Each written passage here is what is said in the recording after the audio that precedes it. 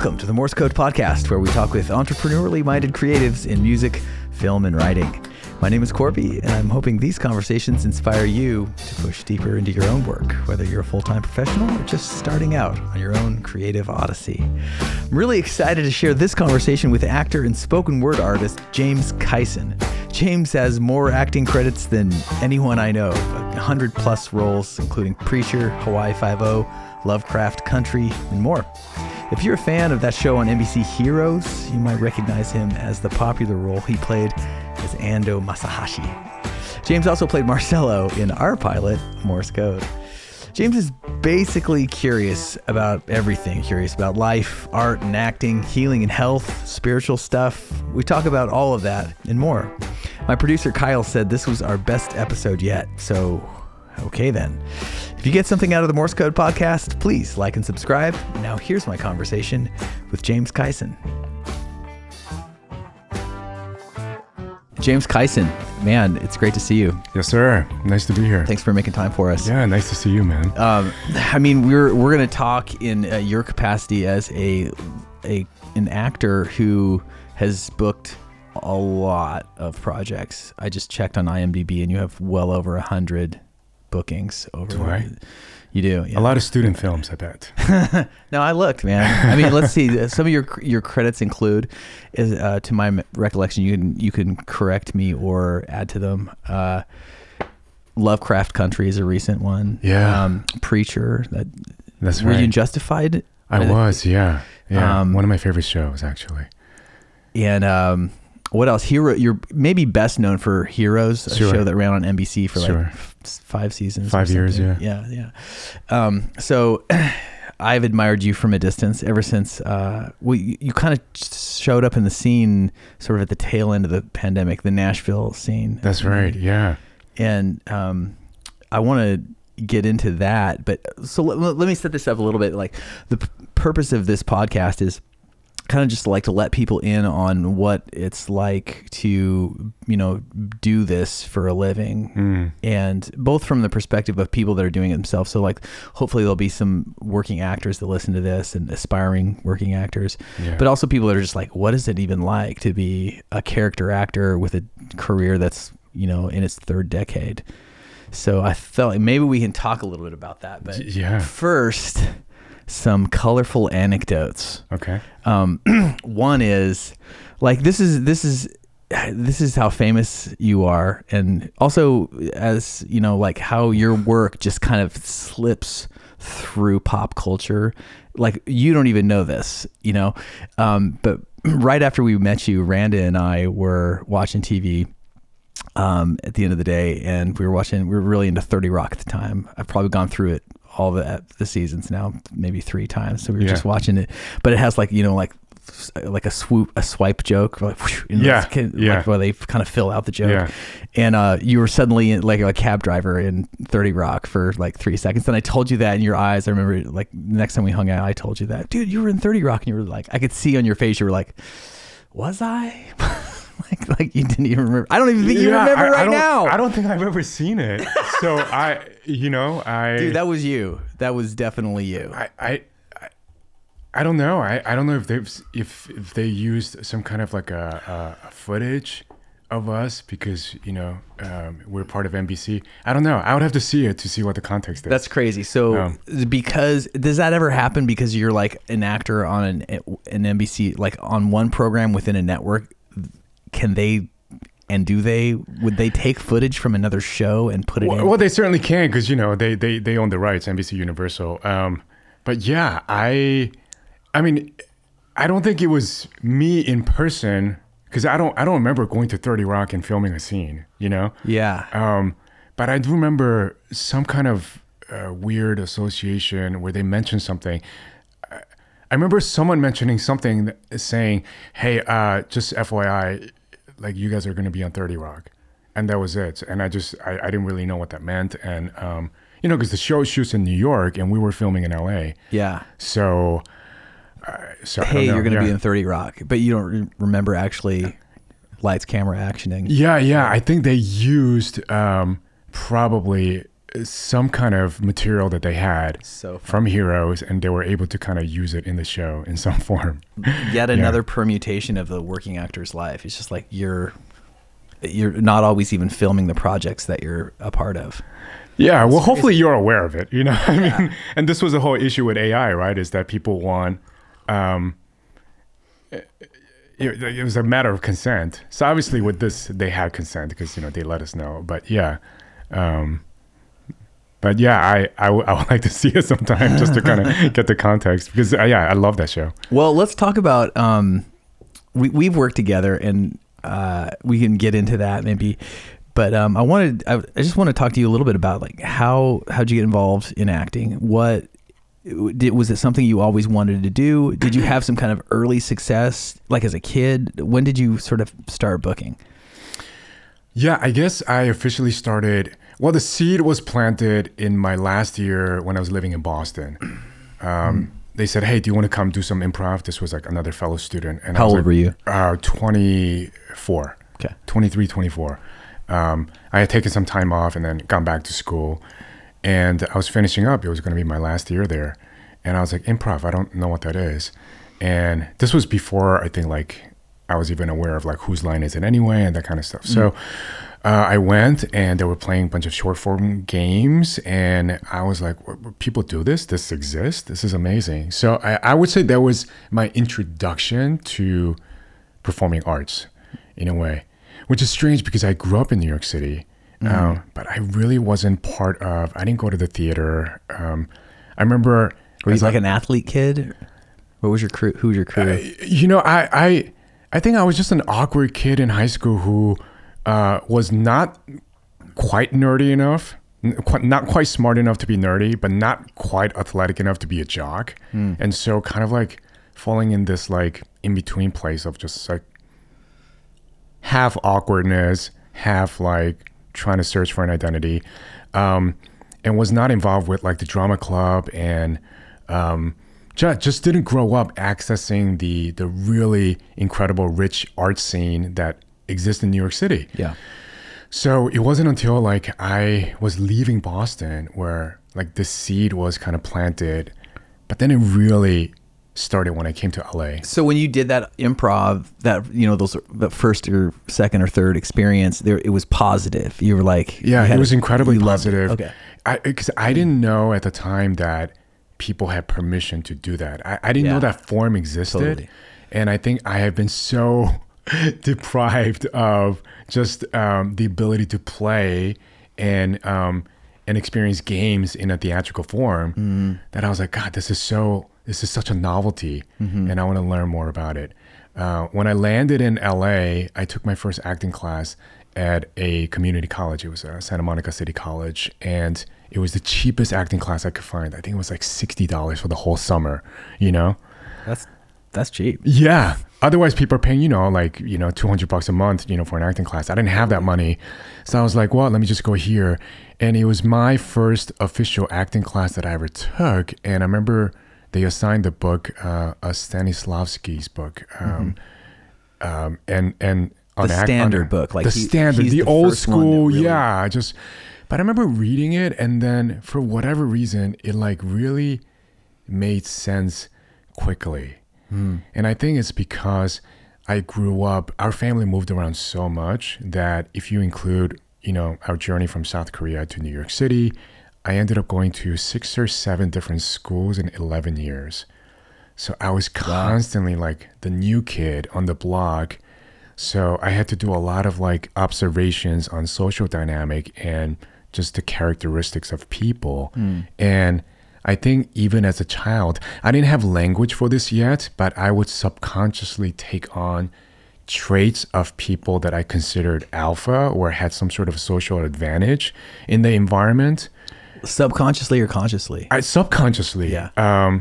Because like I said, I didn't know the art form of acting or understand psychological behavior. I think I just did that as a sort of a coping mechanism of a child, of like, oh, this is kind of how you assimilate or blend in, or, so later when I was reading actual text on acting, it started making sense. I was like, oh, this is something that I've been doing I've been subconsciously acting my whole life. Yeah, in a way. Sure. You know?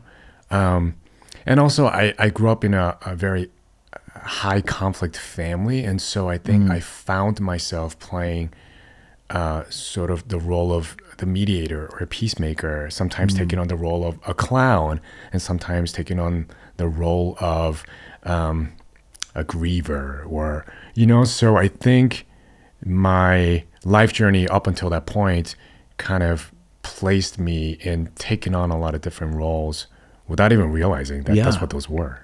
How fortunate that you found that opportunity early enough on that you were like, oh, this is the thing people can do, and I can use these skills that I've learned almost by accident by surviving on planet Earth towards something artful and even professional.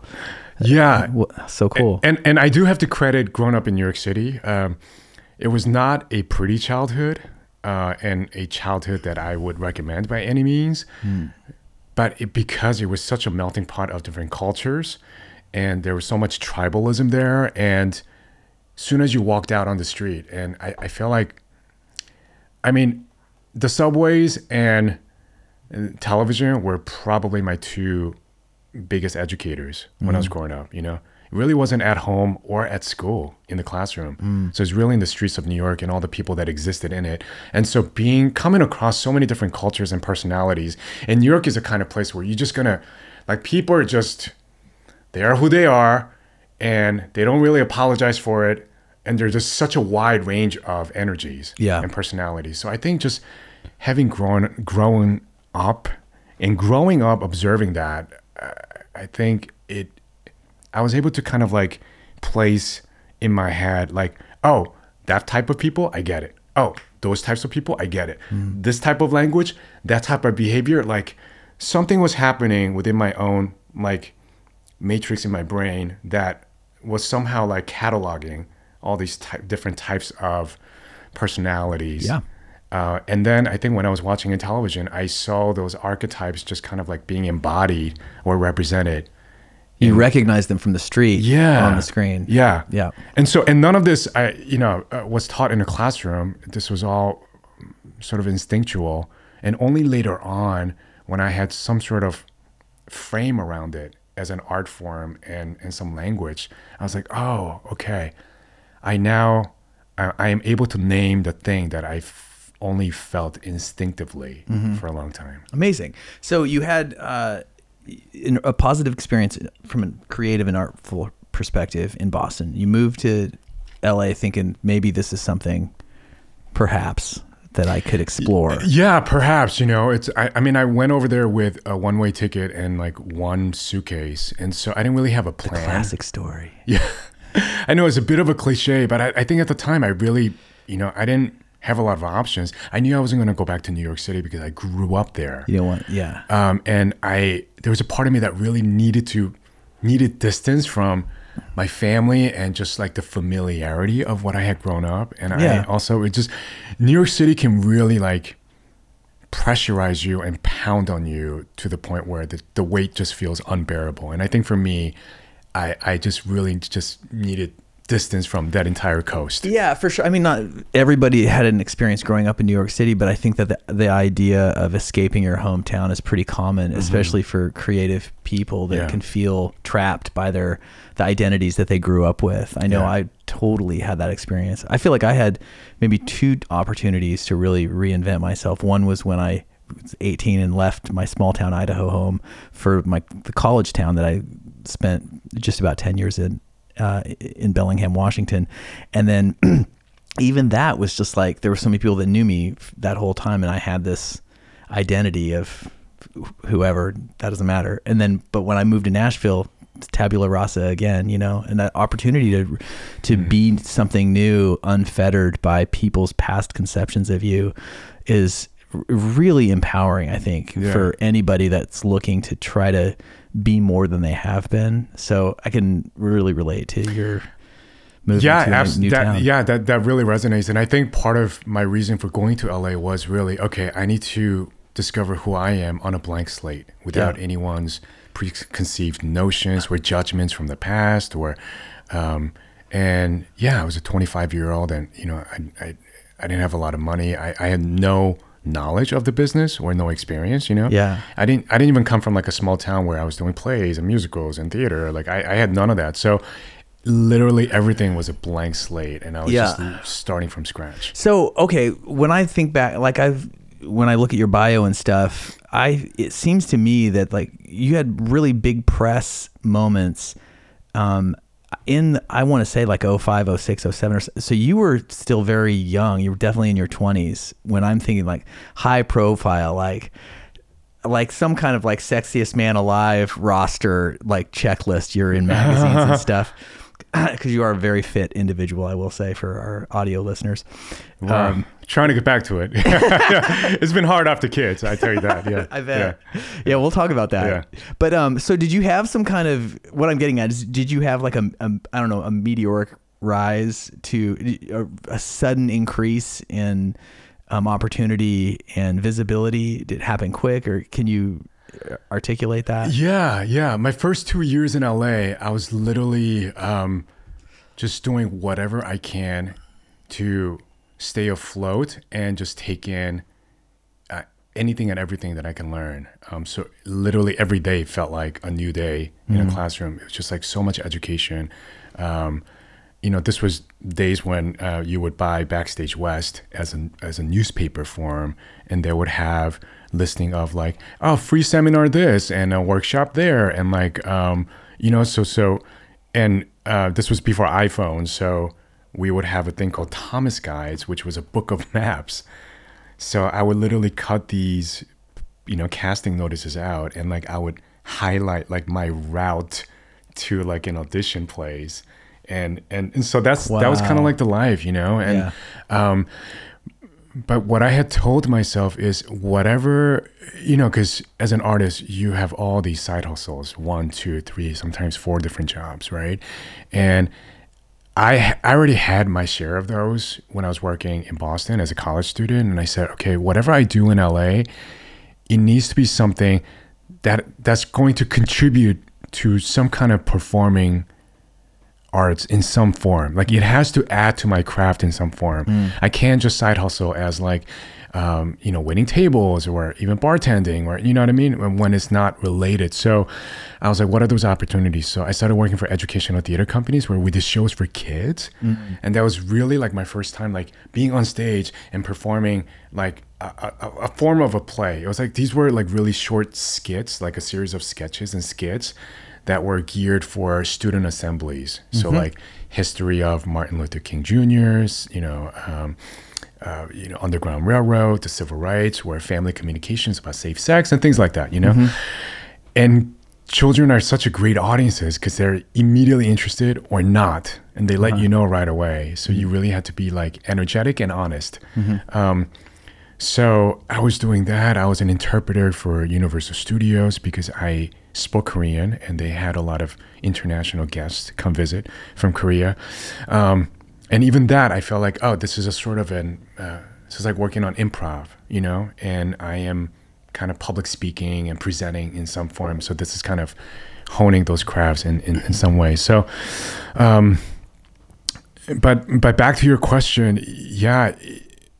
it was about 2 years in LA when I went to my first television audition. It was for a show called JAG.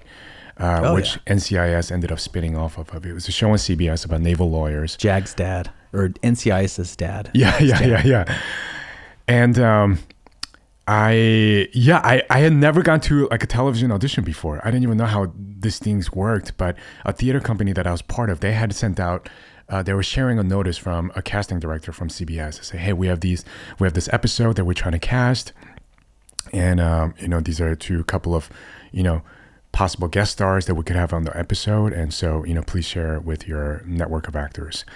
And in this episode, the characters also spoke Korean, because there was like a really interesting episode where like the submarines from 2 different countries, and I think it was like an American submarine and like a North Korean submarine had collided, and like there were they were like in each other's territories and stuck, like trapped in one submarine and stuff like that. So that was the storyline. So I saw that and I was like, well, I could audition for that, like in my naivete.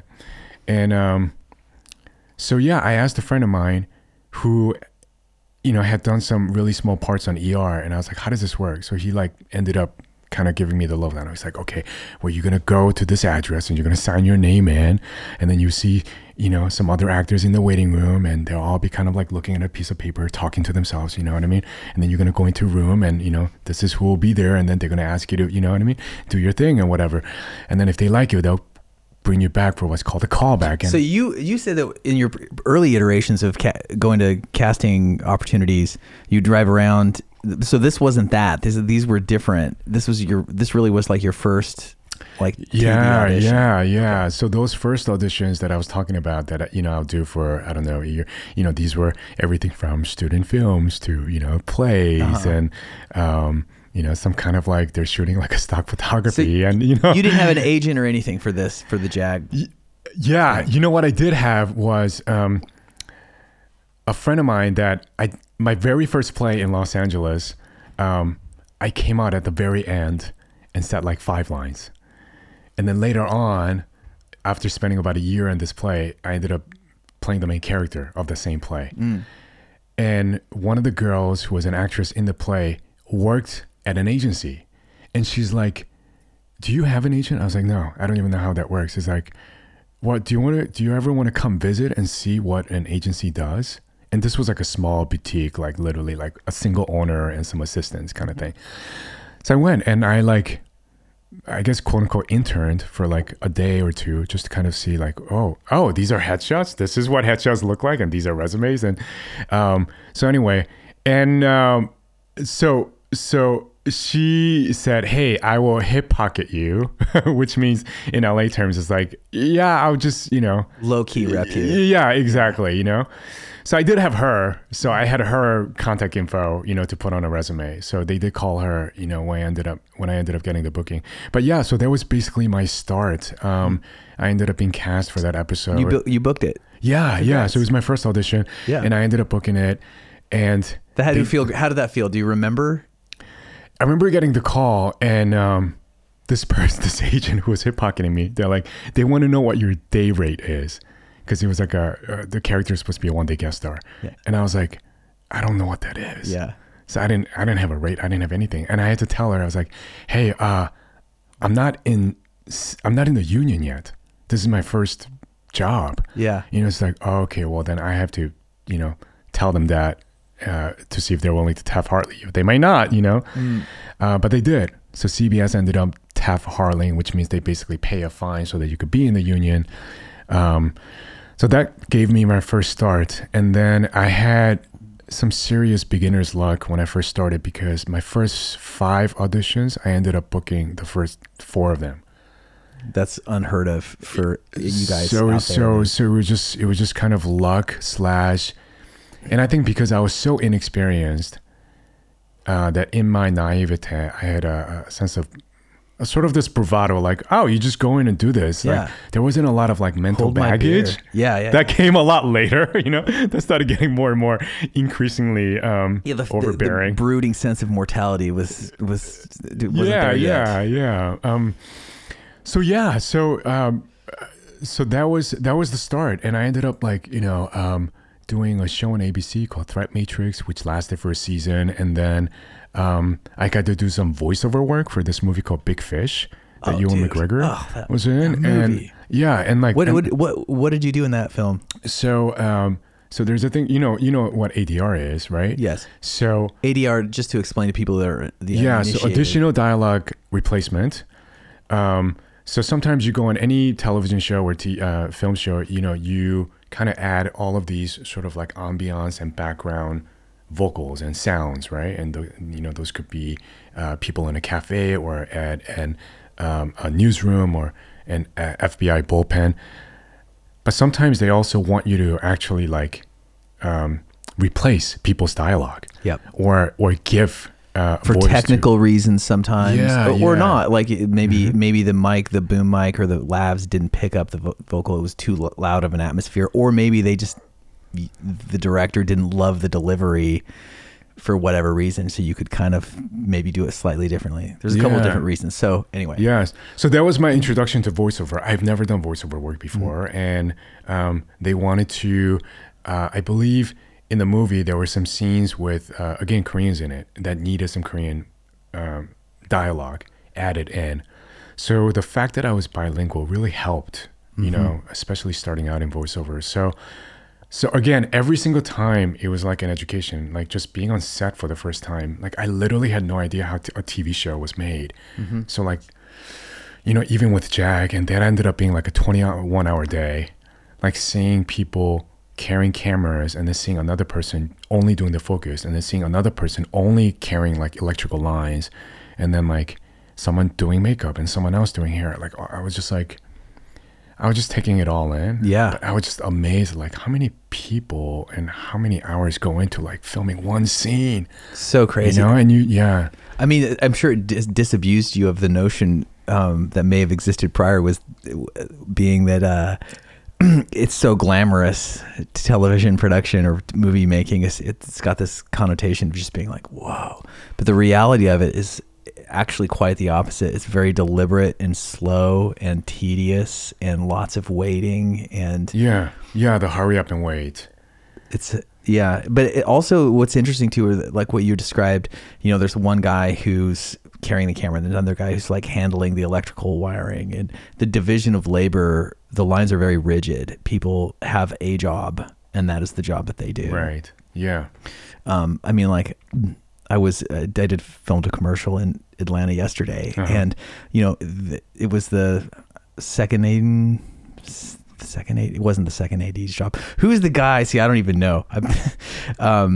The guy, it was his job to make sure the talent was, you know, like where they were needed to be to and from set. And that was his whole job. Usually second ADs were like a base camp PA. Yeah, that's right. It was second AD is right then. I was thinking second AC. We don't need to get we don't need to get too in the woods with all that. Yeah.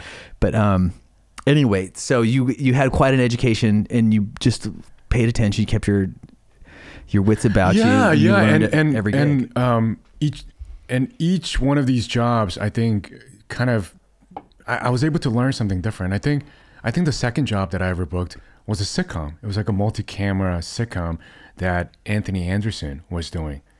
Again, I think it only lasted like for 1 year. I've done a lot of like one episodes of shows that only lasted like a year. Yeah. But it was my first time like on a sitcom, and then I was able to like learn what a sitcom schedule is. I'm like, oh, okay, you have a table read, and the next day you come and you kind of do like a run through or what blocking, and the third day you may film some interstitials that they may incorporate into the episode. What's an interstitial? Like something that they may cut to, that you're not doing it live in front of an audience that day, but it might be like a segment of the show that they could kind of like flash to and kind of come back to, which I'm sure they did a lot at 30 Rock, you know? Sure, yeah. But 30 Rock was a single cam, so it wasn't a multicam. So, and then, you know, days 4 and 5, you're actually in front of a live audience, almost like staging a play, you know? So that was a huge education. And so I was learning that, oh, wow, like every genre has their own way of working, whether it's a 1 hour drama where it's a procedural or an episodic, or, you know, it's a half hour, a single cam versus multicam. And so again, all of this was so new. So this was a really long-winded way of kind of, you know, answering your question, is that and I was still learning this even when I was filming Heroes. I was literally like learning in real time, like, oh, they're doing a wide first, and then they're going closer up and then closer in, and then they're going to do an extreme close-up, you know, and like what that even means for the actor, you know. What does that mean for the actor now that you know, having done it many times? And well, yeah, I mean, sort of the traditional, very cliche order of, you know, arranging the shots might be some kind of a wide establishing shot, and then getting a little bit closer to a medium shot, and then getting a little bit closer to a close-up, and then, if they need to, they may move in even closer to an extreme close-up. And we as actors have to be able to adapt to that and know what shot is being filmed, and then serve or your performance to serve what they're also establishing with the camera. Yeah. I mean, I'm at the beginning of my journey comparatively, but even I've learned a little bit in the last couple of years about the different approach to like a wide versus a close-up as an actor. But I'd love to hear you articulate that for you. What do you do different when the camera's, a 2-up or an establishing shot, or the wide versus like right on you? Yeah, I think, again, really everything is so contextual, right? The environment, the storyline, the setting, what are the characters doing? But in general, I think if you're going to communicate something with a choice of physicality, the wider the shot is, the stronger that choice has to be, right? Because sometimes you could kind of tell a story just even visually. And then as the camera gets closer and closer, your parameters of what you can do physically is going to change. So, if they're shooting a close-up on us right now, all this movement is only going to not only detract from the performance, but it's not going to work for the camera, so. You physically, like when the camera's up that close, you can't do this. Right. Where you can in a wide, for one thing. Yeah, it's almost like the sandbox that you play in is going to keep changing in size. And you have to be able to stay within that sandbox. And also your movements read so much larger, right, on the closer the camera gets. Yeah. So that's something that they don't teach you like in a straight up acting class. That's kind of stuff that comes with experience with camera. And also different set of skills when you're on a stage, at a theater of 500 people, and you have to make sure now the people in the back row needs to hear you, so yeah, I think that's what makes acting a very interesting craft for me is, people say acting is acting, and that is true. And, where and when and what you're acting in also has a huge influence on, what we're doing. That combination between doing something maybe intuitive versus technical, I feel like those two things are working in tandem at all times. And I'm, far be it from me to speak authoritatively on this, but maybe that's a question mark. That's how I understand it. Like there's definitely some things that when I work, that are of a technical nature, that are from rehearsing and from scene study and from seeing myself on camera and being like, ooh, it's always painful, but adjusting accordingly. And that stuff is, even like hitting your mark is a technical part of acting. But that in conjunction with how do I bring this character to life as me, Korby, right now in this room? Yeah. Those two things I think are always sort of working together. That's how I understand it. But what's your take on that? Well, I agree with you. And I think these technical aspects, you can really only learn on the job, and also it really depends on the medium. There are people who's worked on Broadway for years, but then they've had to learn how to adjust to television. Now, I think adjusting from theater to TV or film is much easier than the other direction. A lot of times you see like Oscar winners, they go do their first play on Broadway and then just realize, whoa, this is like way harder than, I ever imagined. So, but yeah, even subtle things like, sometimes you might be the one that's listening to a character speak, and just you shifting your eye line to the other person, they're going to use that to then cut to the other person speaking or listening, or, you know what I mean? And then understanding, where the lighting might be, and then whatever your action and props that, you might be utilizing in the scene. And if you're drinking a cup of coffee, we're using a piece of utensil,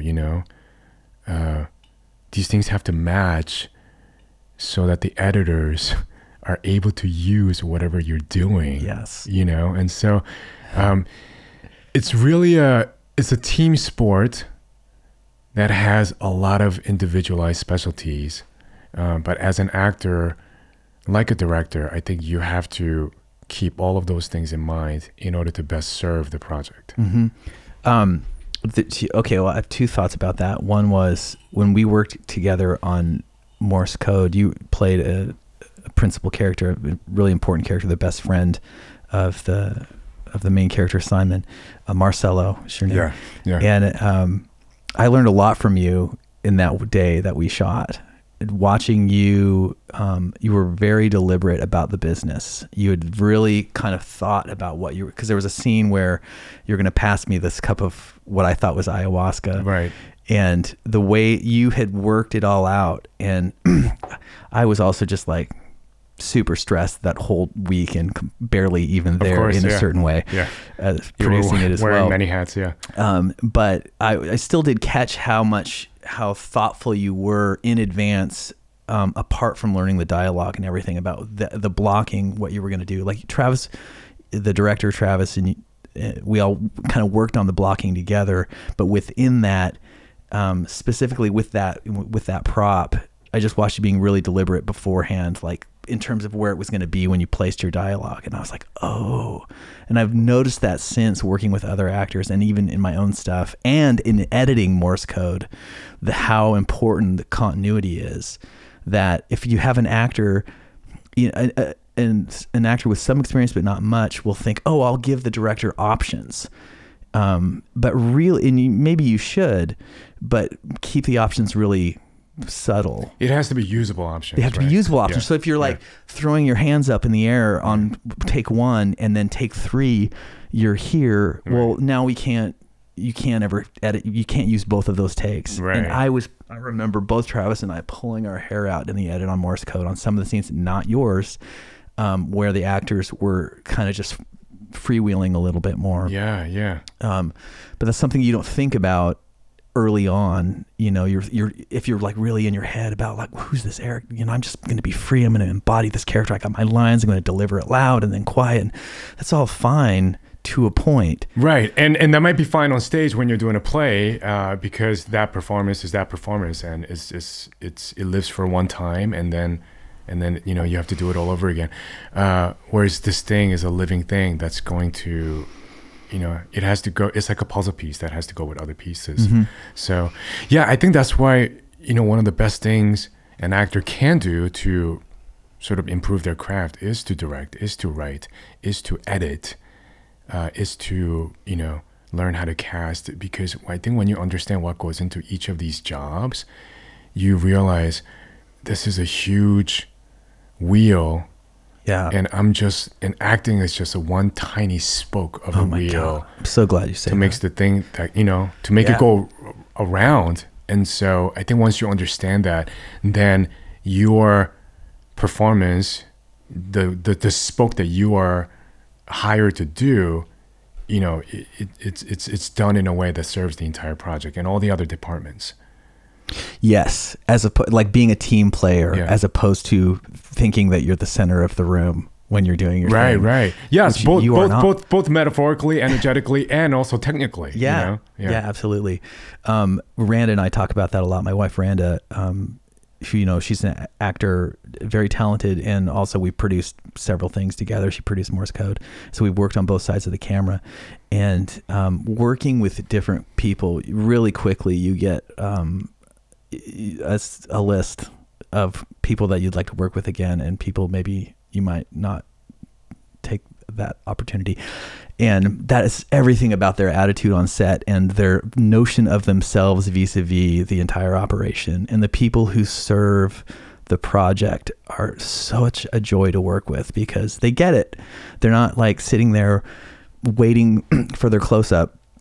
And well, maybe they are. That's fine too. But it's like know your role within this very complicated mechanism, and also support the people around you. And supporting the people around you, a lot of times for an actor, means kind of getting the hell out of the way and maybe not commenting on something, not speaking if something doesn't need to be spoken about. Right, yeah. Because there's time is so important. Yes.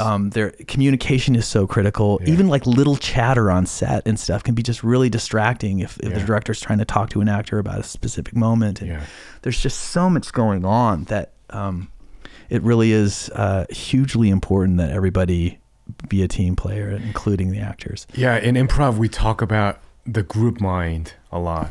And I think any successful set, when people are tuned into that, it just makes everything go smoother and easier. And so I think having a sense of just even being reminded of like, what's our vision for the day, or what's our goal, and just kind of like, all right, everybody on the same page? Okay, now let's go, get it done. And then at the end of the day, and, as you know, some of these days can be long, and really kind of like acknowledging everyone for like, hey, we set out to do a goal today and we accomplished it together by working together. And so like just acknowledging that and celebrating that. I think that is just so, it becomes less and less common, on a professional set, just because it's sort of just expected of it, and which is why I really love even the project we did together. It was such a great positive experience because it kind of brought things back to, just kind of like when people get together and say, let's make something together. And so everybody's wearing, a few different hats, but also like supportive and helping out. And it was such a collaborative process in every way. And I just feel like that's what makes it satisfying at the end of the day. It's like, oh, this is why I want to do this. That's great to hear. Yeah. I mean, Brand and I talked about that a lot afterwards, that there wasn't a ton of money, but there was a lot of, it was a for the love project. Yeah. Everybody got paid, but it was, it was underpaid, and people wanted to be there. And when that spirit is there, it animates everything. Yeah. And with sometimes you're on a larger gig and maybe it's the paycheck's wonderful or the potential, visibility of the project is wonderful, but sometimes with money comes dullness. comes also a lot of pressure. I think what a lot of people comment on sometimes too, if they've been working in the industry for a while, is sometimes it feels like such a fear-driven process. Like you got to meet a deadline, or time's ticking, and you're spending millions of dollars a day. So so then it becomes very pressurized and hierarchical, and sometimes it seems to kind of take the joy out of the process. Now, I think it's important to be focused and effective and efficient and collaborative, obviously. But I think people tend to come back to projects that really like, God, that was such a joyful process. I just really enjoyed being there around those people, working together, and at the end of the day, like everyone wants to be part of some sort of community. And I feel like film and television sort of lends itself to that element, right? Like every film set hopefully becomes a community. It's almost like summer camp, because it's finite in its nature. So it could be 2 weeks, it could be 2 months, it could be 2 years. And then when it's over, you kind of say goodbye and, on to the next. And so you really want to and hope to enjoy it while you're in it. Yeah, you hope to. And oftentimes you can. I'm really curious, as somebody who has been doing this for a really long time, how have you balanced the your passion for the craft and for the work with the kind of stressful reality of the uncertainty of it, of just going from gig to gig? I mean, sometimes you have a long gig, but a lot of times you don't. Yeah. And I really had to contend with that. You were asking me earlier about, right around 06, 07, things, that's when sort of like, I guess I got put on the map in a way where my career really got started, and there was a period of about 5 years or so where I was working very steadily, you know. I think one of the benefits of being on a show is that you feel like you have a job to return to, and there's a sense of security. Of course, any show can get canceled at any point. Sure. So, you know, it's security up to a point. But I think with that show, because it was having a place in the zeitgeist, I think people felt at least some sort of security, saying, okay, this is going to go for at least a certain number of seasons. What show are you talking about? This was Heroes, yeah. Right? So when we were filming, and this was, we were filming anywhere from 22 to 25 episodes a season. So it was a long season. People were working sometimes 7, 8, 9 months on it, you know?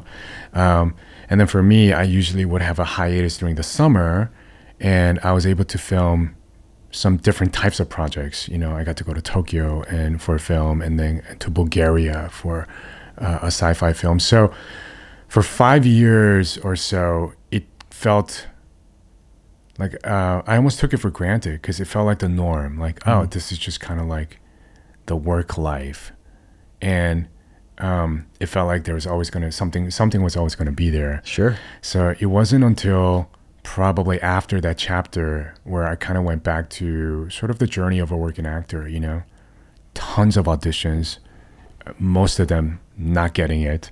And then, you know, do one episode here as a guest star, do one episode here, maybe a couple of episodes as recurring. And I realized, wow, like that chapter that I had with Heroes and the sense of security, that's actually a pretty rare thing, you know? Of course, there are many actors who either don't need to work again because they were, you know, they were on a show for 10, 12 years, or they've gotten so successful in their career where they don't have to audition, you know, that they can kind of just pick and choose their projects. But I realized that most of us working actors in the union, this is kind of like the life and the rhythm. And so, you know, you really have to, it's a very mentally challenging profession, you know, probably very similar to a working musician, you know? Yeah, I think that one of the differences, I mean, there's definitely some similarities, the uncertainty for sure, the hustle for sure. But one of the differences, this is from, you know, my perspective and my limited experience, is that the nature of auditions is such that they just kind of barge into your life and need to be attended to within the next 24 hours to 48 hours, you know, they have to, and so there's this kind of weird, undermining of momentum of routine in the working actor's life. It's if you're auditioning a lot. Yeah. And even if if you book something long, that's great. But I mean, maybe book a whole movie and you're working 6 weeks. Well, that's awesome, but it's still only 6 weeks out of 52 and then year. again, you're starting all over again, you know, on to the next. And sometimes it might be 6 days, you know. Sometimes it might be one day, and then it might be one day. Yeah. You book a commercial, like, oh, it sounds amazing. Okay, you work one day. Now you're back to the drawing board. You know, this is a dumb example from my small perspective on acting, but like, so I booked this commercial yesterday that we filmed yesterday in Atlanta. So the audition came maybe Monday of last week. Turn in the tape Tuesday. You forget about it, because the worst thing to do is ever think about, like, hope that you get the audition. You just got to move forward with your life. So then Thursday, or it was either Thursday or Friday, Cookie called and was just like, hey, you booked that thing. I guess we'll have to bleep that out, Kyle. I'm not probably supposed to say what the company is for legal purposes. So Cookie called me out of the so it's Thursday that I get a call from my agent. She's like, hey, you booked that thing. And the fitting's Monday and they're filming Tuesday. It's in Atlanta. You're working local hire, which is a trend that's happening now. And we don't need to get into that, but it's annoying. Basically, it means that you can work in another city, but the production house isn't going to be responsible for a per diem or paying for a hotel or gas or whatever. Yeah. You kind of just deal with it.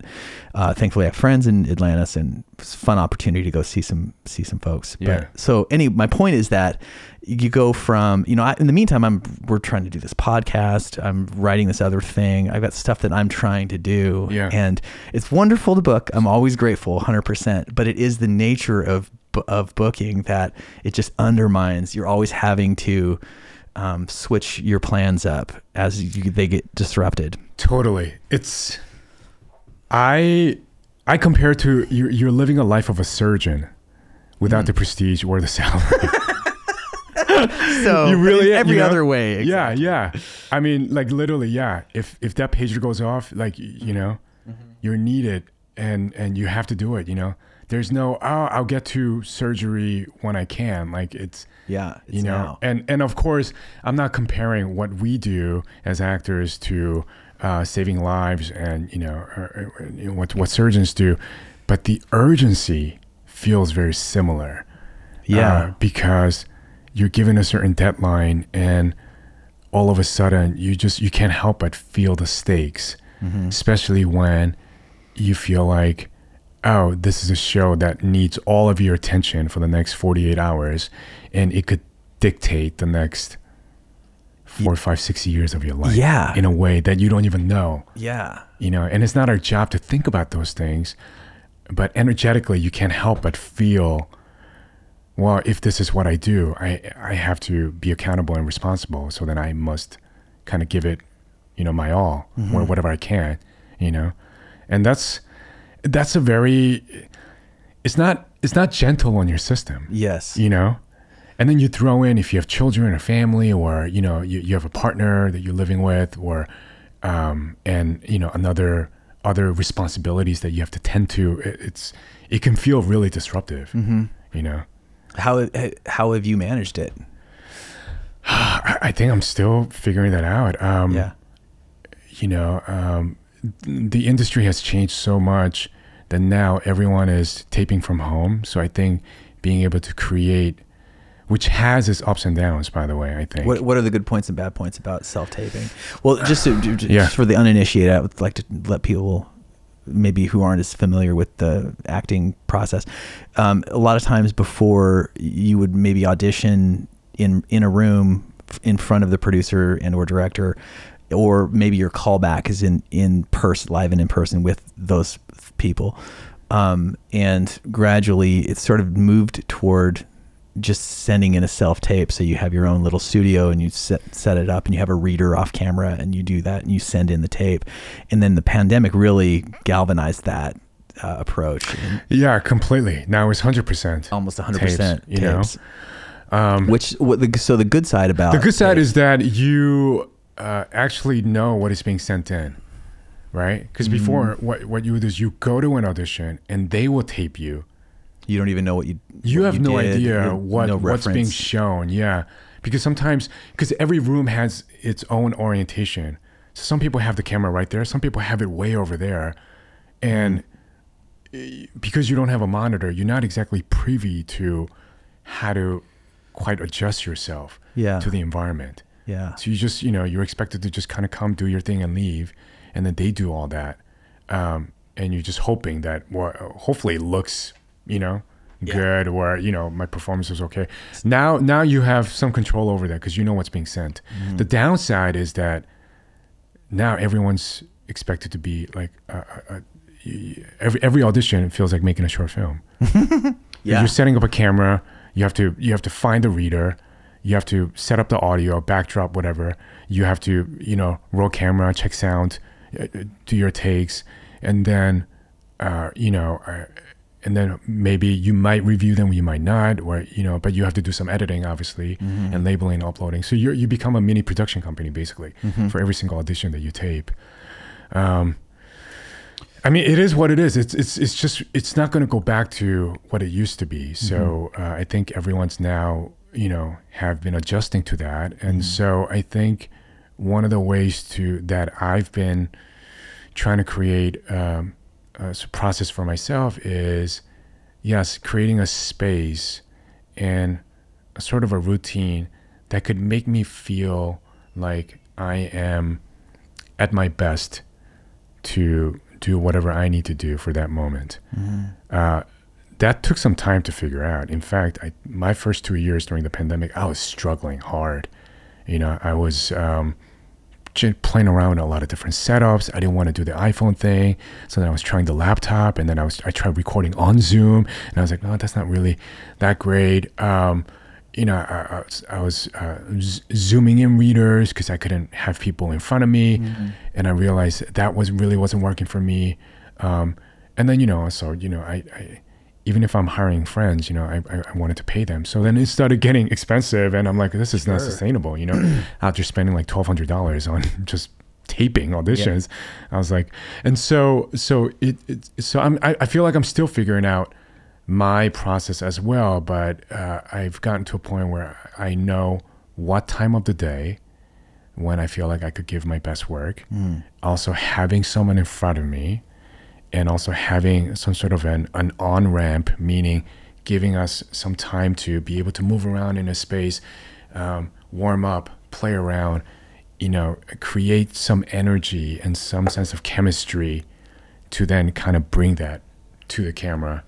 Yeah, there absolutely has to be a sense of play, right? Yeah. I mean, you have, because that's like, to bring it back to the beginning of our conversation, you know, when you went to that first improv class, you're like, whoa, people can do this. I had the same exact experience when I first went to an acting class. I was just like, this is so free. Like, this is permission to be somebody you're not. And that is fantastic. What an awesome opportunity.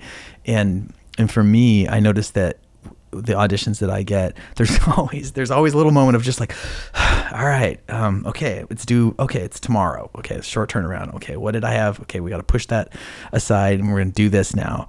And maybe there's a little bit of annoyance with that, the readjustment. All the time. But I notice that every single time when I'm actually in the room taping and I've turned my head on, turned the corner in my brain, and I'm like, this guy for these pages or this action or whatever, no matter what, it could be totally ridiculous commercial or like a cool weighty thing that I'd love to book.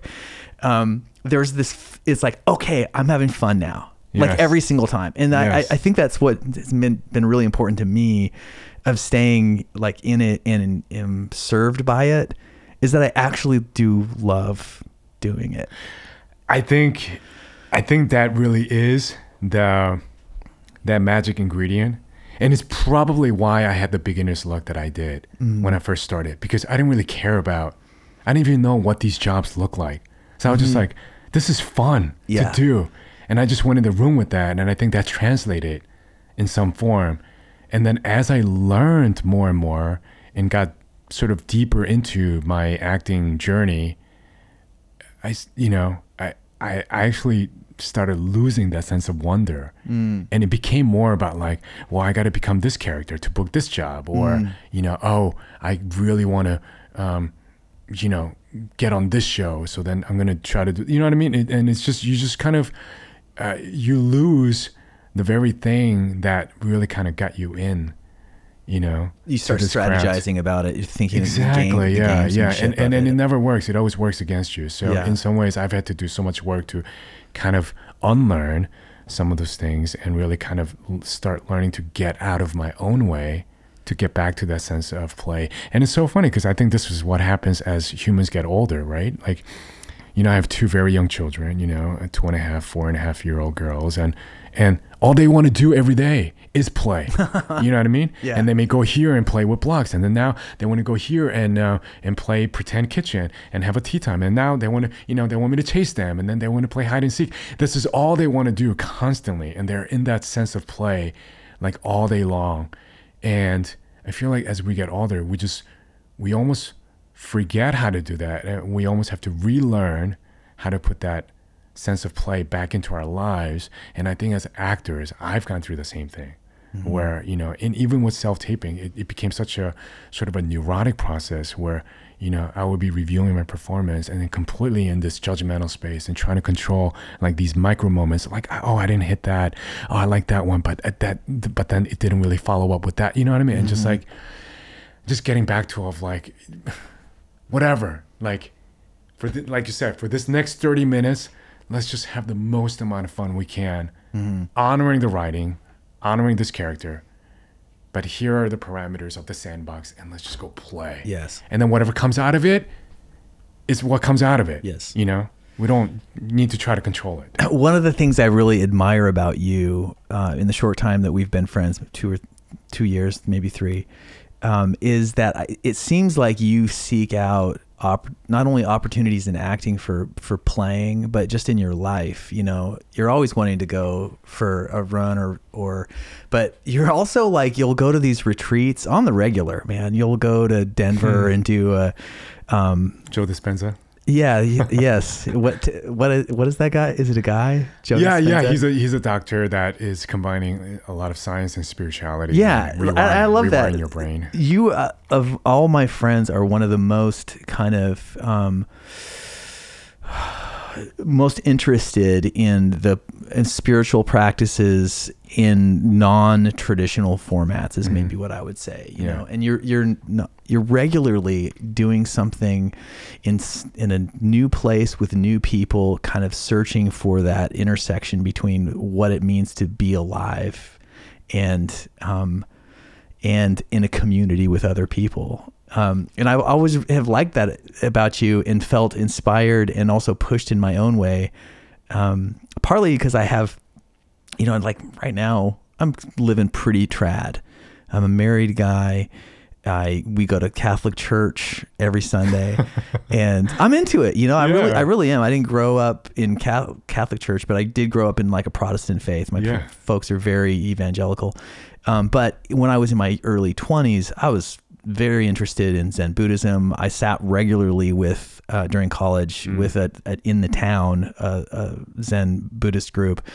I've done, you know, like a 10-day Vipassana retreat, and I think about that still. That was 10 years ago, and I still think about that all the time. Where did you do your Vipassana, by the way? Where? Where? It was in Onalaska, Washington, Washington State. I mean, we can, you know, that's probably a subject for another time, but like it was just the non-standard spiritual practices have always been interesting to me, and like their value as an exploratory tool for being alive is just to me like unquestionable. Just like go check out something new, and I've never, I guess, been like afraid of the dogma or something like that maybe some of my friends, more trad friends, might be. But like the value of breathing, of trying to develop and maintain concentration, that's a spiritual practice, but it's not attached to any one religion. It's just an amazing improver of life. Yeah. And I think as artists, it's not a luxury, it's a necessity, you know, and I think it's really paramount to just our relationship to our craft, that we travel, we read, we talk to different types of point of views, have conversations that are pondering or questioning in nature. And again, really going back to that sense of curiosity that we all had as young children, you know, and just being curious about the world. You know, I remember a teacher saying to me early on, like, how could you expect to be an interesting actor if you're not living as an interesting human? And I think an interesting human is someone who is interested in just different aspects of humanity, you know? And so, and that's both exploring, you know, incredible joys and also not running away from pain, and you know, I you know, explore the ideas what it means to suffer, and also what it means to completely transcend yourself, and so, and I think all of these different disciplines, like I'm hugely into athletics, you know, I love sports. I love the idea of sports. I think sports and a production team has a lot of things in common, right? The collaborative nature Obviously, of it, right? Yeah. And so I try to, even the way I approach the craft in terms of discipline, I tend to think in sports like terms, you know, like a number of at-bats, you know, what are my goals, you know, the on-season, off-season training regimen, you know, that kind of stuff.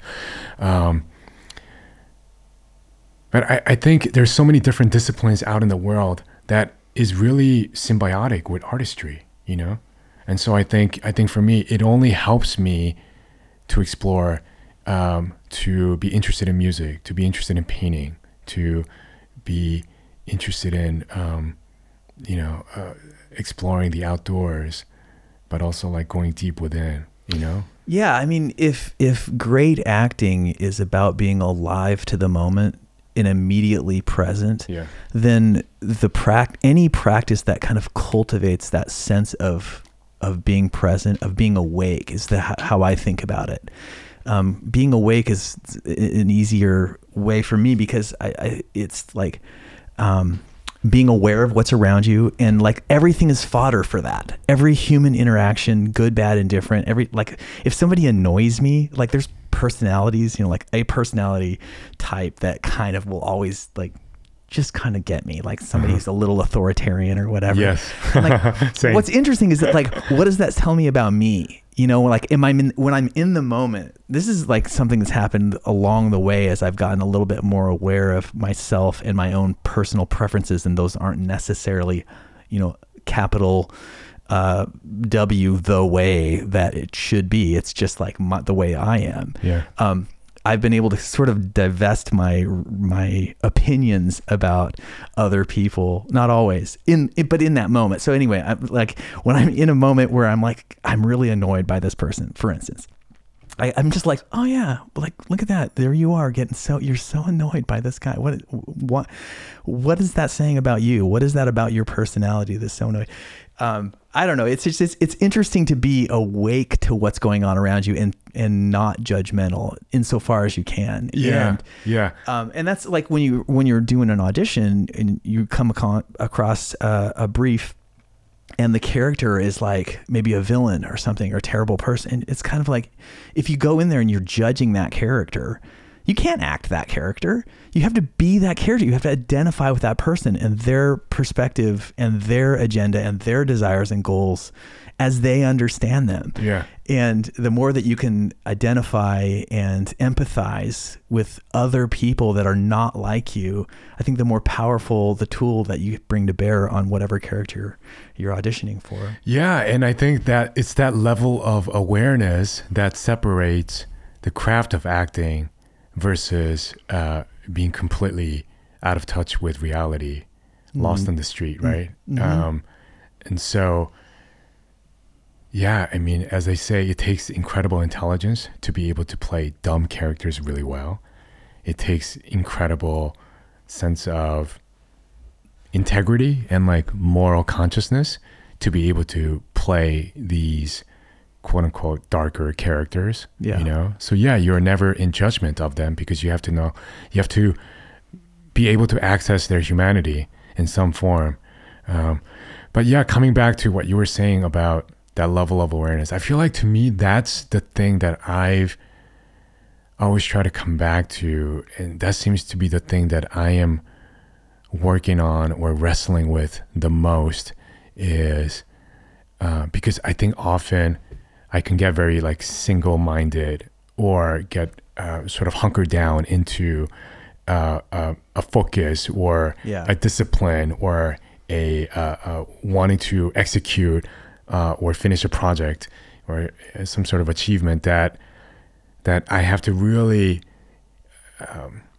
force myself into the practice of being aware of the entire matrix that's happening, this and realize, oh, all of this is a game of certain kind, and so there's me and then there's the observer that is observing me. And then can I zoom out even more and be like, oh, can I be the observer that is observing the observer, know? And then when I'm able to have that level of awareness that can kind of like rise above, then I could say, okay, then I know that I can kind of honor this, whatever it's an audition or a film or a project or anything else, that I can give it the right amount of attention, energy that it deserves. Yeah. Without any sense of sort of attachment or feeling like this is a thing. This basically is what defines me, you know, and completely attaching my own identity or worth to it. I love that. Well, dude, I'm so grateful to you for having this time. This has been so great. And I love you as a friend and a collaborator, and I can't wait to work together again. Yeah, thanks, man. We got to sell Morse code, and then we'll have a whole season. Yeah. And I mean, it's such a great story, and these characters just have so much life in them that I really hope that their stories get to be told in some form, you know? Me too. And I know that there's so many other stories that are living within you. And so, you know, I hope to see them, and, you know, would love to tell some of those stories together. And yeah, I'm just and support that in any form. Well, it's going to happen. Yeah. All right, man. Until next time. Yeah. All right, peace. Peace. The Morse Code Podcast is produced by Korby Lanker and Kyle Noctegal in East Nashville, Tennessee. Our executive producer is Randa Newman. You can find full video of this and all past episodes by visiting morsecodepodcast.com.